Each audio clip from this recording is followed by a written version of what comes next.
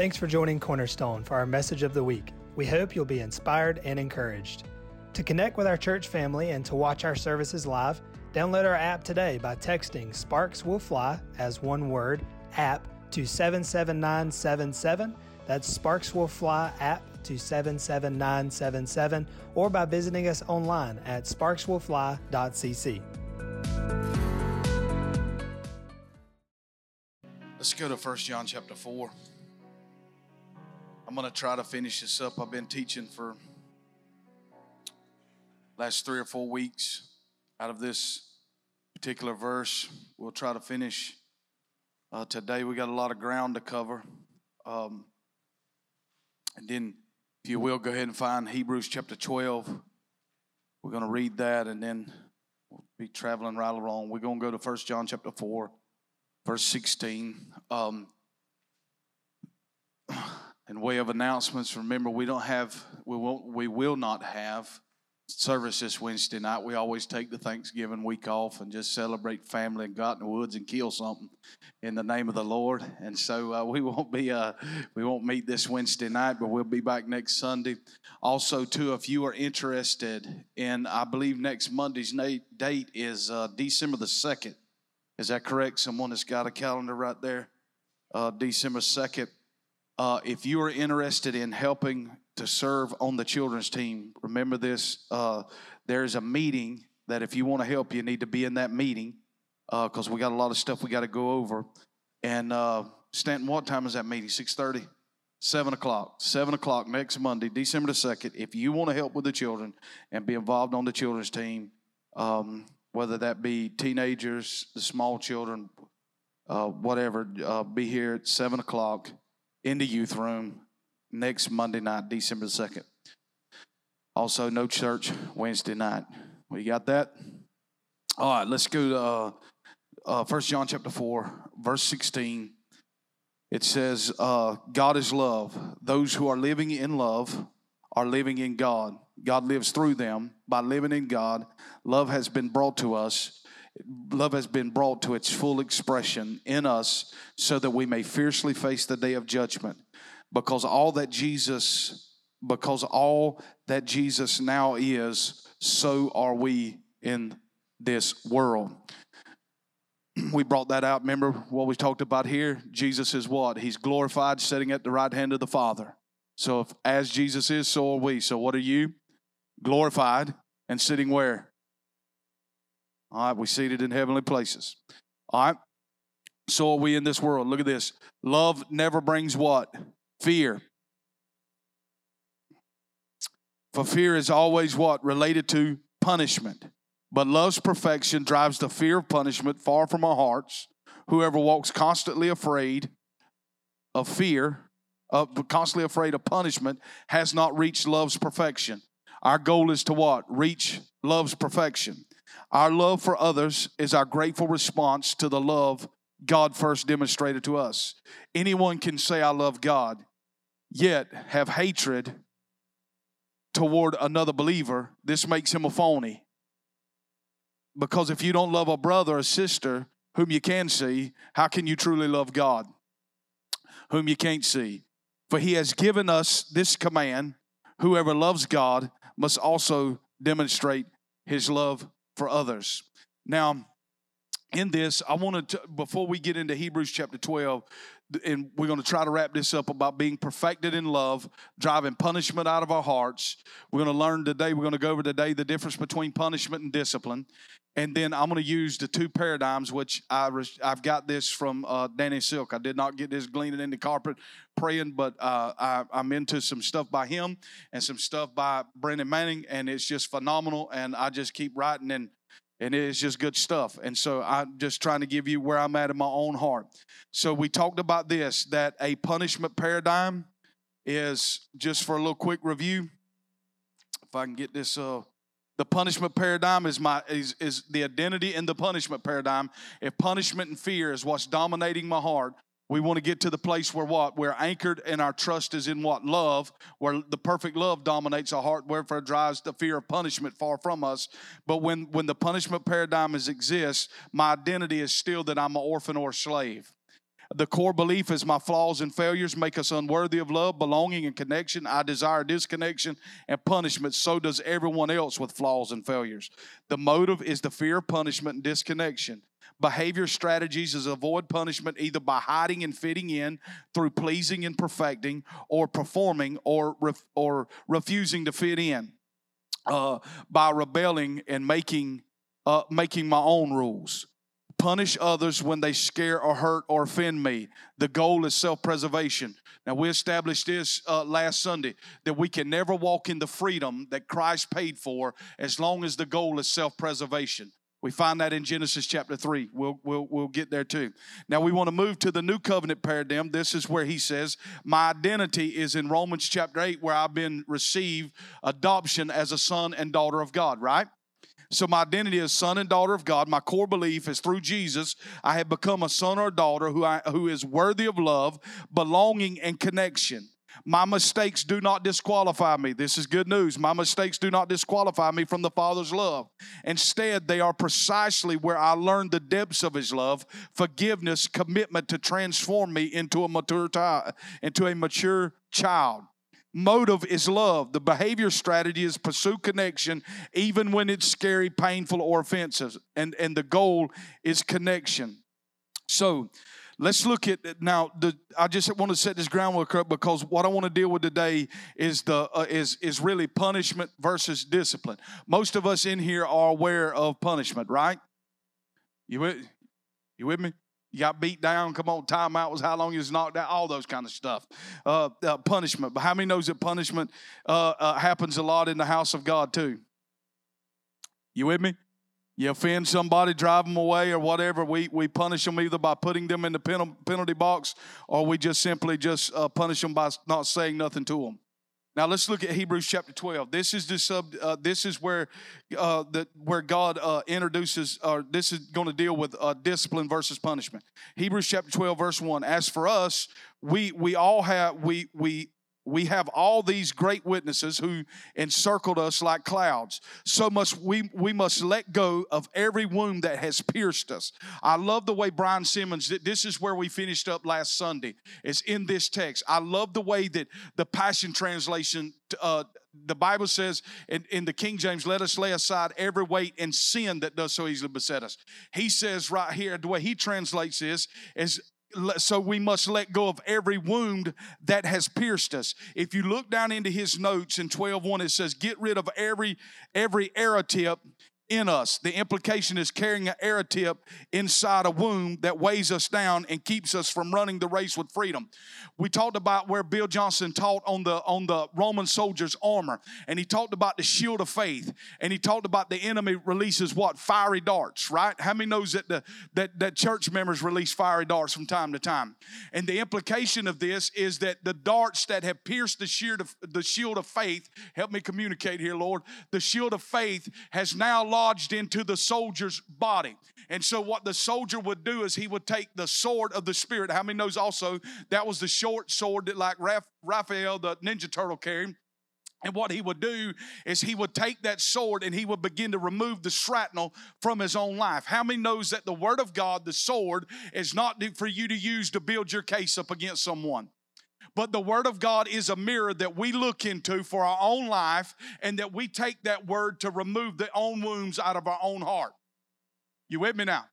All right, so this is what he's talking about here. So let's let go of every wound that has pierced us and sin that we so easily fall into. Then we will be able to run life's marathon race with passion and determination, for the path has already been marked out before us.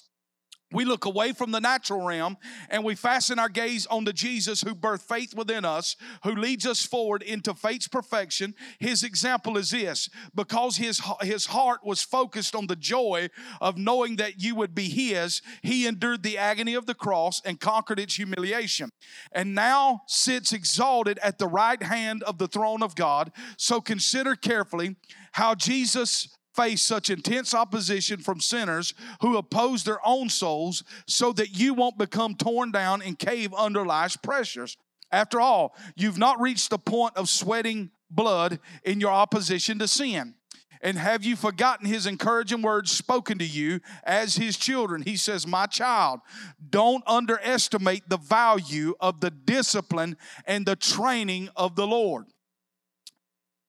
And get depressed when he has to correct you. For the Lord's training of your life is the evidence of his what? Faithful love. God's discipline is motivated by what? Love. You with me? For the Lord's training of your life is the evidence of his faithful love. And when he draws you to himself, if he proves you are his delightful child. Fully embrace God's correction as part of your what? Training. For he is doing what any loving father does for his children. For who has ever heard of a child who never had to be corrected? We all should welcome God's discipline as the validation of authentic sonship. For if we have never once endured his correction, it only proves we are strangers and not his sons. Now let's establish this. God brings discipline and correction through your relationship with him, but he also uses what? Parents, godly leaders, all of those things. And isn't it true that we respect our earthly fathers even though they corrected and disciplined us? Then we should demonstrate an even greater respect for God, our spiritual Father, as we look at this, look the way he translates this, as we submit to his life-giving discipline. When God brings discipline, it brings what? Life. When punishment it brings what? Fear. But when discipline is brought, it brings what? Life. His life-giving discipline. Our parents corrected us for the short time of our childhood as it seemed good to them. Some of us was raised by parents that seemed good to them a lot. You with me? Look at this. Our parents corrected us for the short time of our childhood as it seems good to them. But God corrects us throughout our lives for what? Our own good. Listen to this. Punishment is focused on benefiting the group, but discipline is focused on benefiting you. You with me? Throughout our own lives for our own good, giving us an invitation to share his holiness. Now, all discipline seems to be more pain than pleasure at the time. Yet later, it will produce what? Transformation of character, bringing a harvest of righteousness and peace to those who yield to it. So the goal of discipline is what? Maturity. To become a mature son. Now, the first is discipline is a relational thing between the father and his children.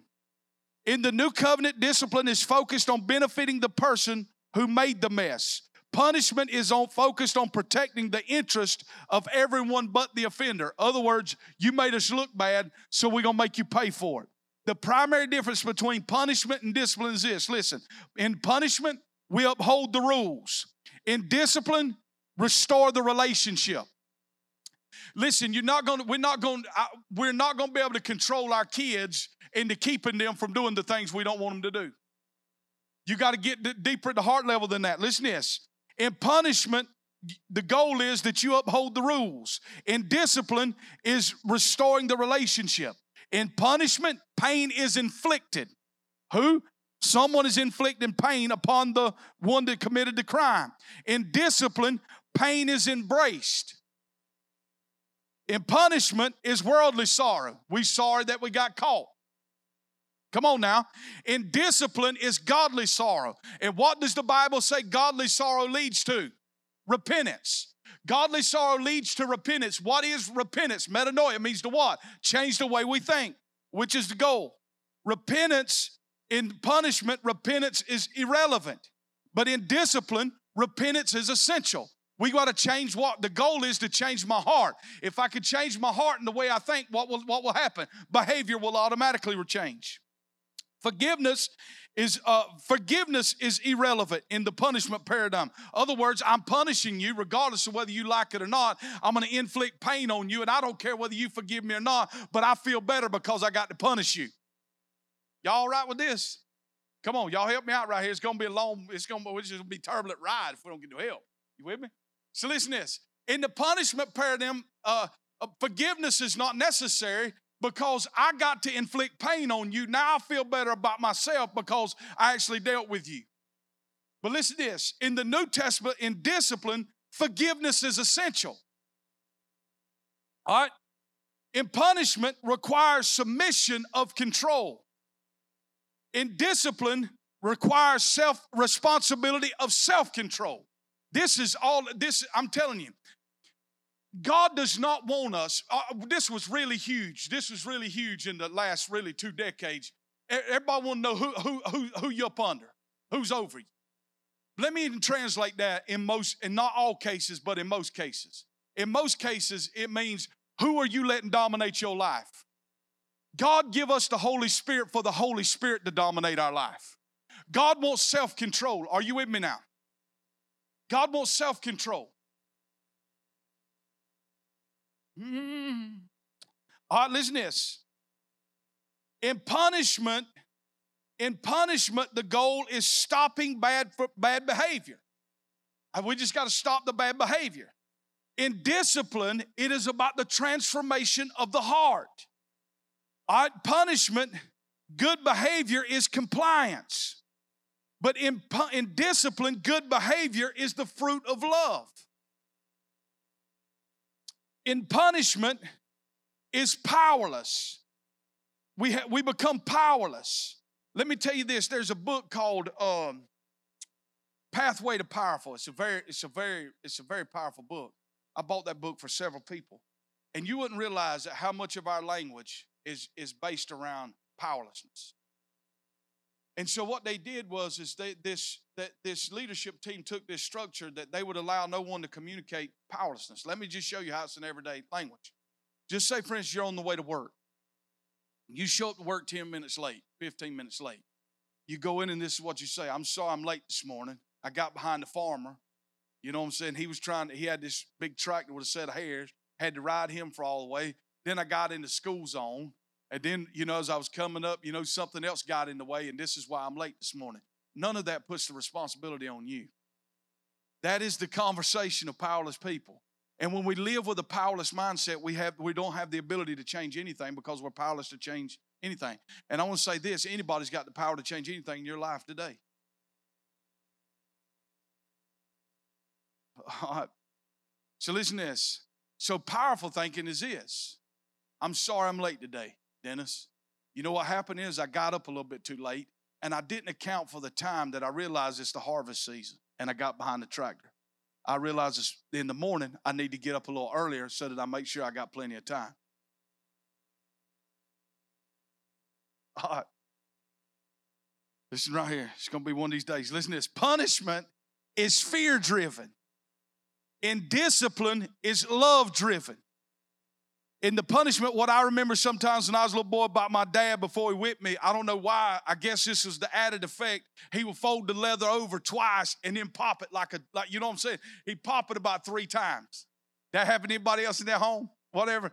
The belt be folded over, popped 3 or 4 times. Make sure. All right, so listen. In punishment, it's fear-driven. In discipline, is love-driven. In punishment, the goal is self-preservation. In discipline, the goal is connection. All right, in punishment is external law. In discipline is internal law. Now, let's go to Galatians chapter 6. All right, let's say this. We've got somebody messed up. We know they messed up. We know that Bats has committed a crime. Now, how do we go about dealing with this? Let's go to Galatians chapter 6. Galatians chapter 6. This is how we confront someone right here. If you're going to confront someone that's offended you or you got an issue with, the best thing to do is go ahead and get you a posse that agrees the way you agree. How many believe that's God's way? The best way to confront them is you call about 7 people, and this is how you do it to make it legal in the Christian church. I just want you to pray about this. But you put your view on there. You with me? Galatians chapter 6, let's look at this. Paul says, I'm reading out the Passion Translation, my beloved friends, if you see a believer who is overtaken with a fault, in other words, he's messed up, he's overtaken with a fault, may the one who overflows with the Spirit seek to restore him. Look at this. Win him over with your gentle words, which will open his heart to you and will keep you from exalting yourself over him. This is good, right? Listen, my beloved friends, if you see a believer who is overtaken with a fault, may the one who overflows, the King James says those who are what? Spiritual. He translates this, those who overflow with the Spirit, seek to restore him. What's the goal? The goal is the goal isolation? Is the goal to kick them out of the church? Is the goal to quit having fellowship with them? What is the goal? Restoration. Come on, y'all. The goal's restoration, restore him, and win him over what? With gentle words. You don't win him over with, let me tell you what you've done, man.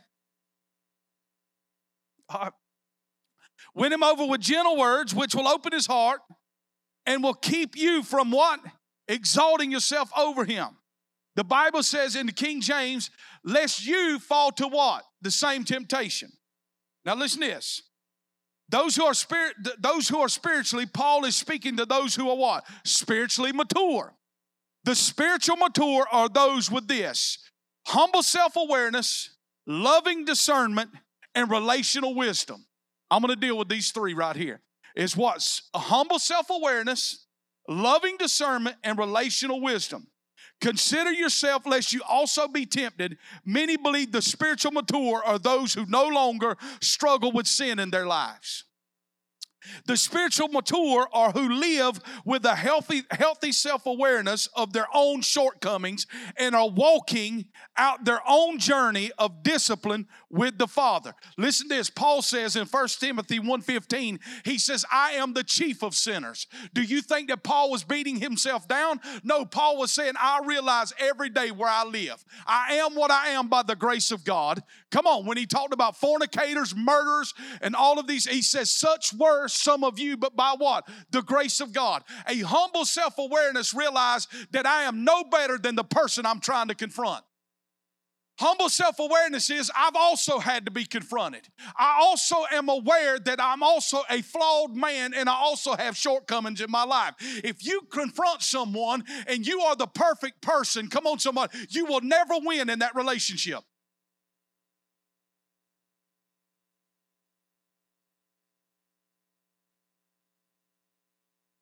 Loving discernment. Many people think the gift of discernment is for figuring out what is wrong with people and using that to justify, criticize, or creating distance from them that is punishing those they have judged to be offensive. Now let's look at this in Matthew chapter 7. Matthew chapter 7.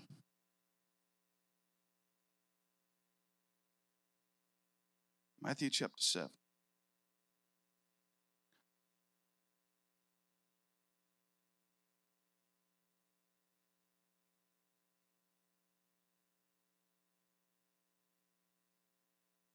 Verse 1,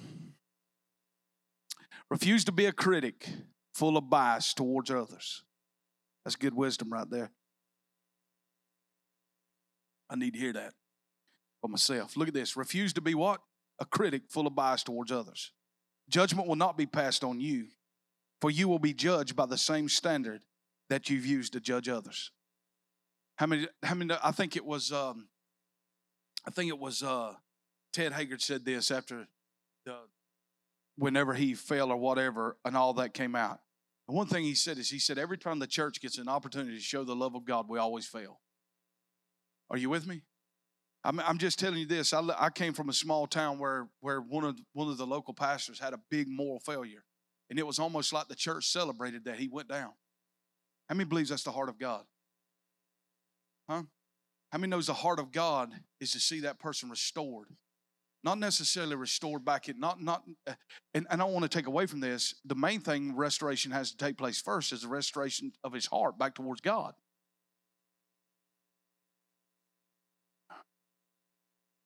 Now, look what he says here in Matthew chapter 7. Refuse to be a critic full of bias towards others, and judgment will not be passed on you. For you will be judged by the same standard that you use to judge others. In other words, we hold the measuring line. The measurement you use on them will be used on you. Gosh, dog, this is good right here. Why should you focus on the flaw in someone else's life and yet fail to notice the glaring flaws of your own? Y'all right? It's quiet as a mouse up in here. In this Baptist church this morning. Why should you focus on the flaws in someone else's life yet fail to notice the glaring flaws of your own? How should you say to your friend, let me show you where you're wrong, when you are guilty of even more? This is the approach that you enter in to confront someone. You with me? Realizing that your own life is flawed. Realizing that we all need the grace of God. Let me show you where you're wrong, when you're guilty of even more. You're being hypocritical. You're being a hypocritical and a hypocrite. First, acknowledge your own blind spots and deal with them. Then you will be capable of dealing with the blind spots of your friend. How many would agree with me in this room, including myself holding the mic? We all have blind spots. And God is trying to heal those blind spots in our life. All right, so look at this. The word discern means to judge the difference between two things. It does not mean to judge someone guilty and worthy of punishment. So the word discern means the ability to judge between two things. It does not mean to judge someone guilty and worthy of punishment. When we judge people and put them in the penalty box, we are not operating from a new covenant paradigm. We are using the gift of discernment with a wrong spirit. Let me read that again. The word discern does not mean to judge the difference between, the word discern means to judge the difference between two things. It does not mean to judge someone guilty and worthy of punishment. When we judge people and put them in the penalty box, we are not operating from a new covenant paradigm. We are using the gift of discernment with a wrong spirit. How many knows you can have the right information but have the wrong spirit? You with me now?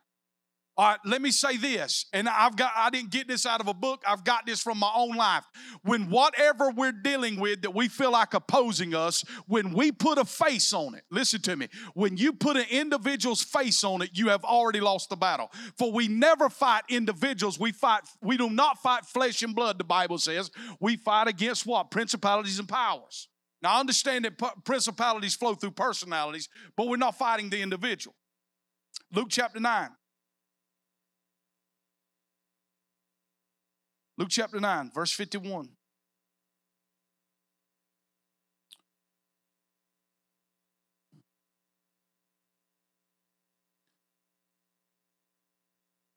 Jesus passionately determined to leave for Jerusalem. Let nothing distract him from fulfilling his mission there. And for the time for him to be lifted up was drawing near. So he sent messengers ahead of him as envoys to a village of the Samaritans. But as they approached the village, they turned away. They would not allow Jesus to enter, for he was on his way to worship into Jerusalem. And when the disciples, Jacob and John, realized what was happening, they came to Jesus and said, Lord, if you wanted to, you could command fire to fall down from heaven like Elijah did and destroy all these wicked people. How many's ever called fire on somebody? Y'all ain't going to move on nothing, man. We'll be the first ones at the buffet today. How many's ever called fire on somebody? How many? I have used the scripture. Bless them. It's like a heap of coals of fire on them. You know what I'm saying? Buy them lunch. God, let it rain on them right now. Burn them while they're eating it. This is what's going on. Listen. Jesus goes into the city. They reject his ministry. When they reject his ministry, let's go back right here. I want to point something out right here in this text. Look at this. Jesus passionately determined to leave from Jerusalem, let nothing distract him from fulfilling his mission there, for the time to be lifted was drawing near. So he sent messengers ahead of him, his own voice, to a village of what? Of what? What village did he go to? The Samaritans. He's entering a Samaritan village. They reject his ministry, say they don't want to. So John looks at him and said, Jesus. He says, you remember in the Bible, in the Word of God, in Kings 18, that Elijah called fire down from heaven. How about let's call fire down from heaven on these wicked people? Jesus looked at him. He didn't call him a devil. Did he call him a devil? No, he didn't. He said, you don't realize what? What spirit you are of. So listen, how can we determine whether our judgment is true? It comes back to where our heart is anchored. What spirit are we? There can only be two spirits we're of. Romans 8 verse 15 says, now you have received not the spirit of what? Slavery. The spirit of slavery, but you have received the spirit of what? Adoption, whereby we cry out, Abba, Father. So one is a spirit of slavery that holds me under the old covenant, where my identity is as an orphan or a slave, but the other spirit leads me what? Into sonship, where the identity of my heart is anchored as a son and daughter of God. So what happened here, Jesus said, man, you're of a jacked up spirit. Look at this. First of all, they did not realize the depth and the power of his grace that was on his life. If they would have called down fire, we would have never had John chapter 4, where he encounters a woman of Samaria who goes back to that city, and they see citywide transformation. So here's the deal. The people we want to call fire down on, or they could be the greatest evangelists that the world has ever seen. I believe that so many people that are greatly gifted by God are the ones that we've not yet seen entered into the church yet. We are going to see the parable of Matthew chapter 20 come to pass, the parable of the laborers, and the ones that come in at the last minute of the harvest are going to receive the same reward of those that have worked all throughout the heat of the day. So here's the deal. What spirit are we? Man, listen, we cannot deem someone too fully gone.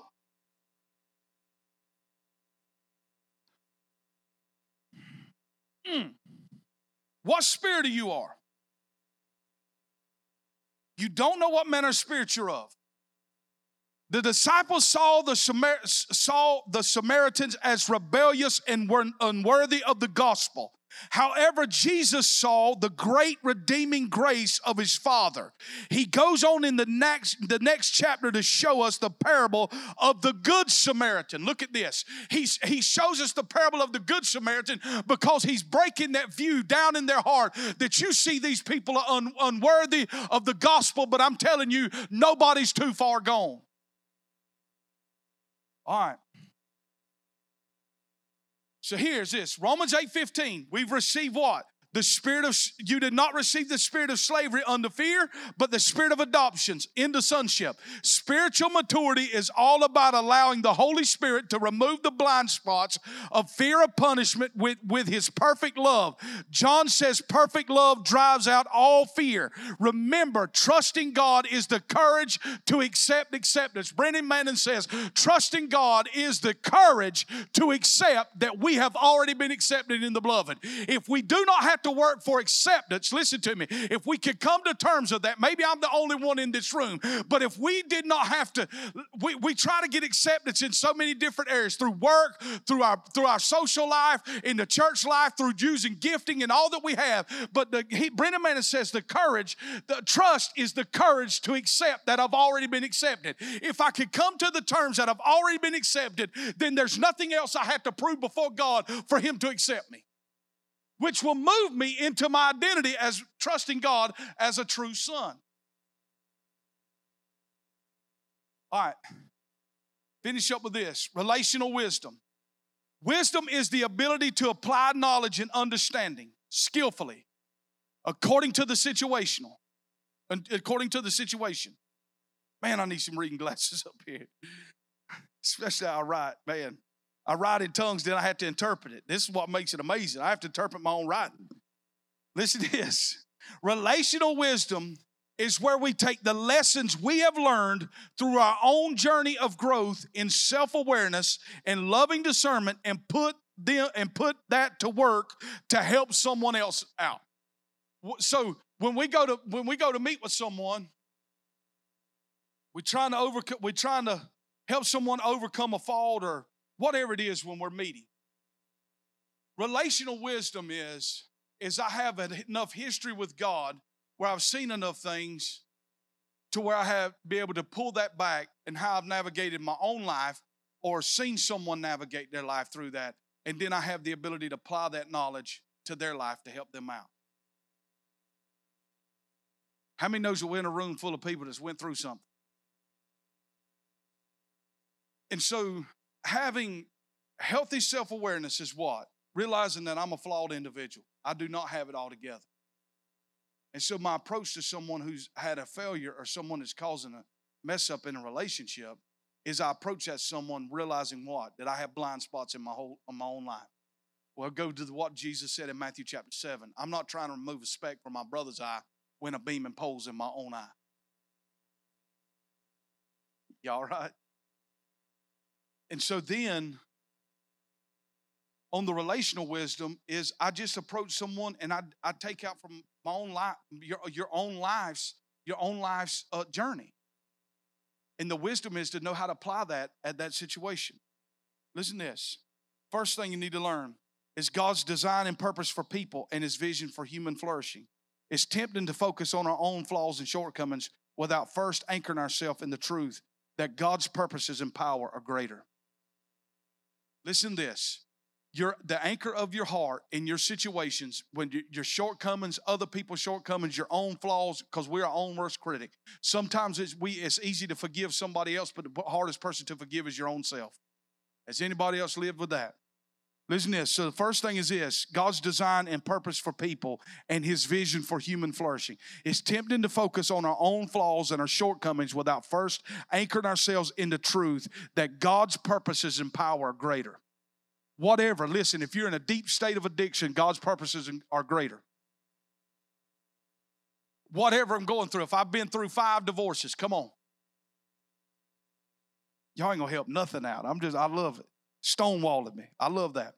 Listen to this, there's nothing more greater than that. Second, learn about sin and how it violates our design and purpose. Genesis 3 lays out the basic origin and the development of sin in our hearts. It begins with mistrusting God. Sin begins with what? Mistrusting God. We went through all of this on a leadership one night of Genesis chapter 3. All sin starts with a distorted view of God. You do not see Him as a great provider. And we live with this orphan mentality that if God's going to provide for me, I'm going to have to help Him out and I'm going to have to do it myself. All sin starts with this. Second, learn about sin and how it violates our design and purpose. Genesis 3 lays out the basic origin and development of sin in our hearts. It begins with mistrusting God. It leads to putting ourselves on the throne and results in bondage to shame and fear punishment. Every sinful behavior in our lives is rooted in this pattern. I'm going to read it one more time. Learn about sin and how it violates our design and purposes. Genesis chapter 3 lays out the basic origin and development of sin in our hearts. It begins with mistrusting God, leads to putting ourselves on the throne. What is putting yourself on the throne? Self-preservation. I got to look out for me. God is not going to watch out for me, so I must look out for myself. How many knows He's a good Father? God is looking out for us. Even when you don't believe God is, there's never a moment that God is not working on our behalf. There is never a moment that God is not moving things for us. And the enemy always wants to highlight the things that we're praying about, the things that are on our heart, the things that we're wanting to see happen, but we don't see no movement. The enemy wants to highlight those things instead of the things that God is doing. But God is always moving on our behalf. He gave us this. He said, consider the sparrow and consider the lily. How much more are you to me than the sparrow or the lily? That's how much we mean to God. And listen, everything we have is a lordship problem. If He really is a good shepherd that is leading us beside still waters and green pastures. All right, so sin starts with mistrusting God. It leads to putting ourselves on the throne of self-preservation. And what is the end result? It results in bondage to shame and the fear of punishment. Every sinful behavior in our lives is rooted in this pattern. Third, learn about the gospel, God's solution for sin. And now it works in our lives through the journey of discipleship. In this generation, we must combat many misconceptions about the gospel. It is not about getting saved so that we can go to heaven when we die. Alan, Mike, would you help me close this out? We're going to end this in faith right here, okay? Listen, it's not about getting saved so that we can go to heaven when we die. It is about entering a reconciled relationship with the Father, ourselves, and our others, and receiving His Holy Spirit so we can grow in these relationships. Let me say it again. The gospel is not about getting us saved where we can go to heaven. It is about entering a reconciled relationship with the Father, ourselves, and others, receiving the Holy Spirit so that we can grow in these relationships. This is where God undoes sin in our lives by leading us from mistrust to trust, from idolatry to true worship, and from fear to love. Now, let me just ask this. How is my life? Okay, my name's John. I give my life to the Lord. I get saved today. I give my life to the Lord. I'm jacked up in many areas of my life. I was not raised in a perfect home. Had a lot of addictions in my life. Broken marriage. Children are scattered. How is a guy like that going to ever get his life in order? Well, first of all, if you give him a gospel that tells him today he got saved, now he's on his way to heaven, and leave him alone, he's going to be continually jacked up. But if you take that same guy, you tell him that he's been 100% forgiven of all his sins. God has never held any problem or any wrongdoing in his life, ever held that against him one day. He's been totally forgiven. He does not have to fear one day of ever facing the wrath of God. Boy, this gets shaky right here. Not one day will he ever have to fear the wrath of God. Say it again. Not one day will he ever have to fear the wrath of God. You know, God, he so hates California for all the cesspool of crap that they pump out of there. They're just going to fall off into the ocean. He's going to get tired of it one day. Friend, the truth is he's already been tired of it, and he's already dealt with it. Have you ever I dare you to take the Passion Translation, just read Isaiah 53, how it pleased God to crush his son on the cross. Every bit of the anger and every bit of the wrathful thoughts that God had towards sin, he put it on Jesus on the cross so that you would not have to experience that. Y'all, that's good news. I mean, I don't know what news could be better than that. So you tell him that he's 100% forgiven. He will never experience the wrath of God. He's totally accepted as a son of God. Then you put him in community. And true community is not everybody will connect to the preacher, but somebody will connect to the body. You with me? You find a connection because Paul says this, we're all many members, but we're part of one body. So you got to find a body. And how you find the body is you find the people that march to your, if you're playing an A note, and that's what's in you, when you find that A note, that's your choir. And you get a part of that community. Then you tell him the most important relationship he can develop is with the Holy Spirit. Come on, y'all. Develop a relationship with the Holy Spirit. And as you develop this relationship with the Holy Spirit, talk to the Holy Spirit. Holy Spirit, fill my heart with love. I thank you the same passion that God has for Jesus, he has for me. The same passion, the same burning passion that God has for Jesus, he has for me. What happens is, as his relationship with the Holy Spirit strengthens, as his relationships with those who he's in community with strengthens, the power of that old life is driven out of his life. Let me say this. It's worthy of repeating where we're at Wednesday night. In Luke chapter 13, there's a sinful woman that enters the house where Jesus is, and she washes her feet with her tears. As she's washing his feet with her tears, Peter looks at Jesus with this blank stare, and he said, if he were a prophet, if he were a true prophet, he would know what manner of woman is at his feet. This lady's filthy. She's known in town to be a prostitute. This is the thought going into his head. Jesus fastened his eyes on Peter and says, Peter, I have a word for you. Would you like for me to share? And he shares two people with two different types of debts in their life. One with a great debt, one with a small debt. And the banker calls and forgives both of the debts. The one with the great debt and one with the small debt. He said, who do you think will have more love for the banker? He said, I suppose, Lord, it will be the one who had the greater debt. And then he goes on to talk about this woman. And he said, when I entered your house, you didn't offer me the brotherly kiss. You didn't offer me water to wash my feet or wash my hands, but this lady has not ceased to wash my feet with her tears. The deal was not that Jesus needed to know what manner of woman it was. Peter was the one that needed to know what manner of the power of the grace that's set in front of him. You cannot deem people too far gone. Listen to me, family members, I have got family members, and I've heard people say this, listen, they done 50 years old now, they done 60 years old, they ain't never gonna change. I thought that my dad would never change, but can I tell you something? I saw him change before he left there. You can never deem someone too far gone.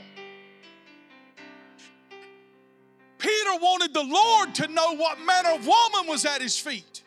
But what he needed to know was the power of God's grace, mercy, and love that he was sitting right next to him.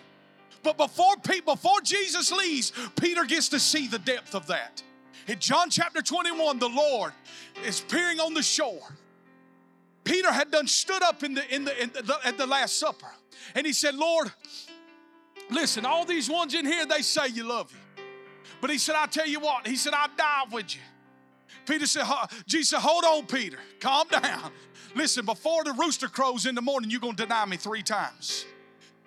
His last denial was by fire when a young teenage girl came to him and he said, were you not with him also? Were you not with him also? Peter started cussing and he denies the Lord, and he hears the rooster crow and he's gone. Now Peter looks at him. You got to get this right here before you leave today.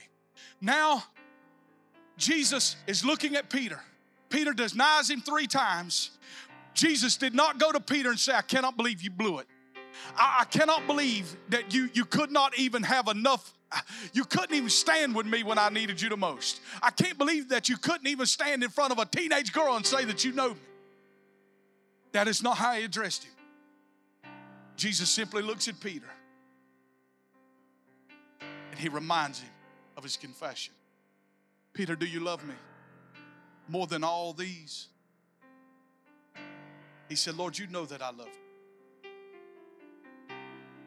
He said, well, feed my sheep.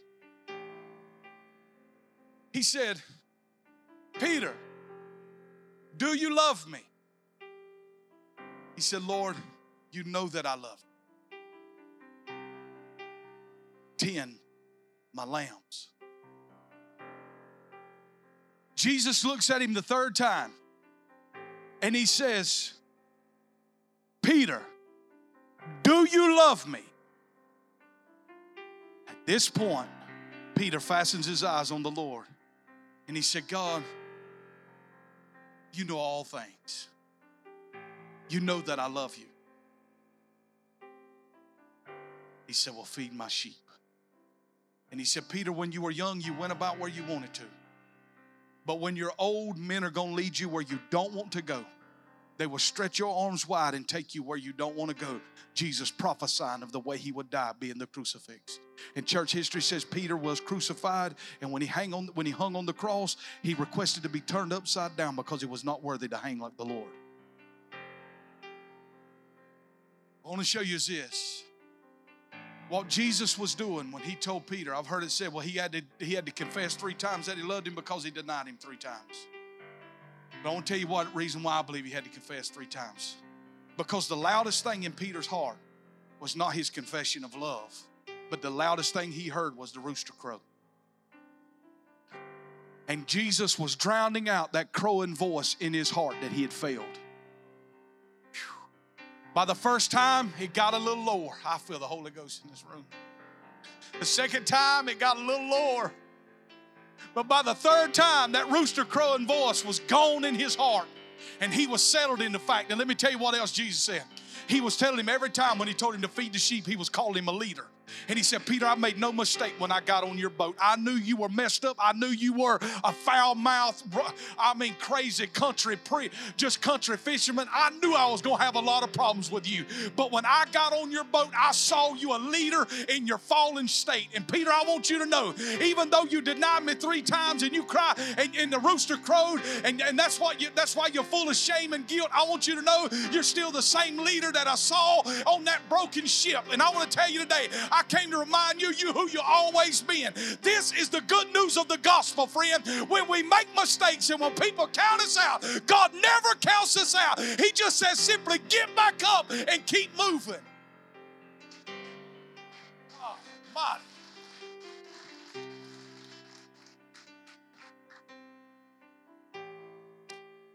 Stand up, let's pray.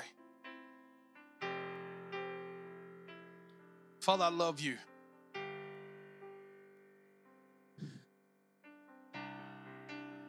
Oh, we'll just worship you. Just raise your hands. Feel the love of God in this room. Oh, we love you, Jesus.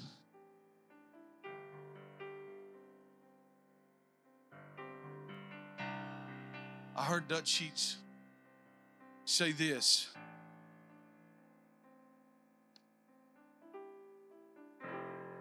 There's so many broken leaders.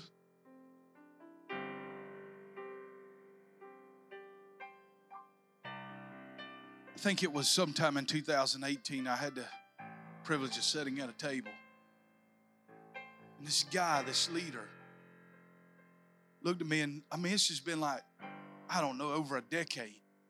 And he says, I'm just now getting where I can say the word apostolic because of the hurt and the pain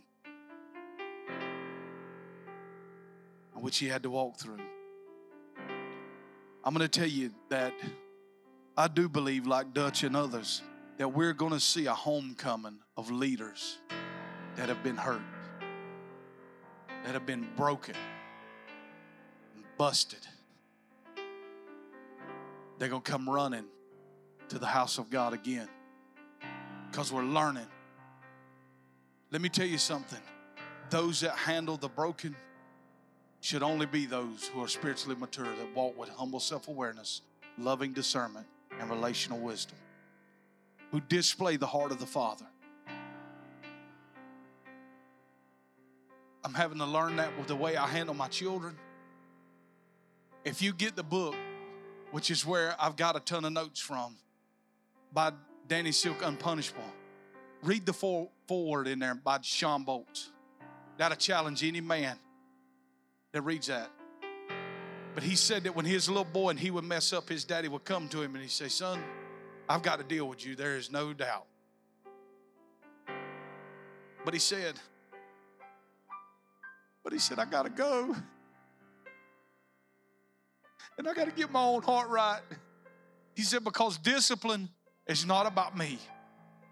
It's about training you. And I got to make sure it benefits you. Let me tell you this before I leave. Holy Spirit just reminded me this. I was out at Reed Bingham one day. Me and my boys were fishing.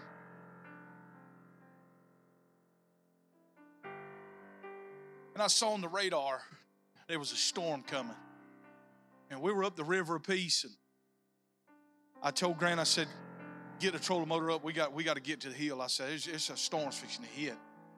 It was on us so fast that I didn't even have time to load the boat up. I just put the boat up at the we took it over there to the sandy area, because I wasn't going to put it up by the dock and let the wind just sit and beat the side of my boat, on the dock. But anyhow, we run and jumped in the truck and the bottom fell out. There was one other truck out there, and then we seen them. They were in a John boat, like a little stick steering John boat. And they were coming up, you know what I'm saying? And it was a man that had his wife and his little boy. And they were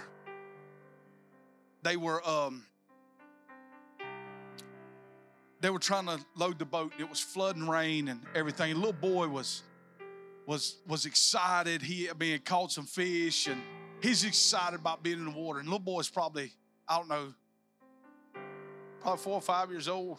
His dad was having a little difficulty getting the boat up and having the wife to back the truck in the water, and she literally did. She backed the whole trailer under the water. And I told Grant, I said, oh my gosh, she is fixing to sink his truck. The tailpipes was underwater. Please, she's fixing to have the water over the tailgate. And him screaming, you know what I'm saying? Tell her, you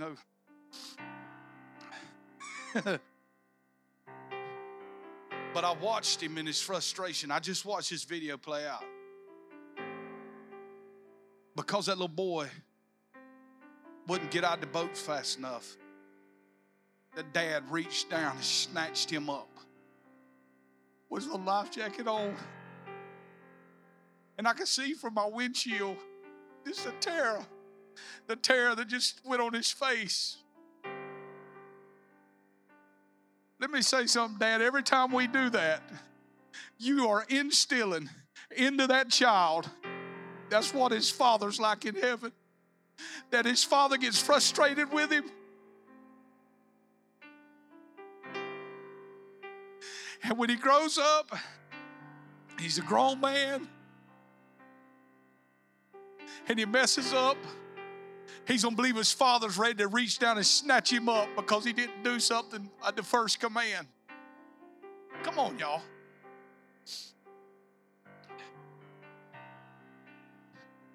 See, as a father, we set the example to the child of what he's like. That's the role of the father.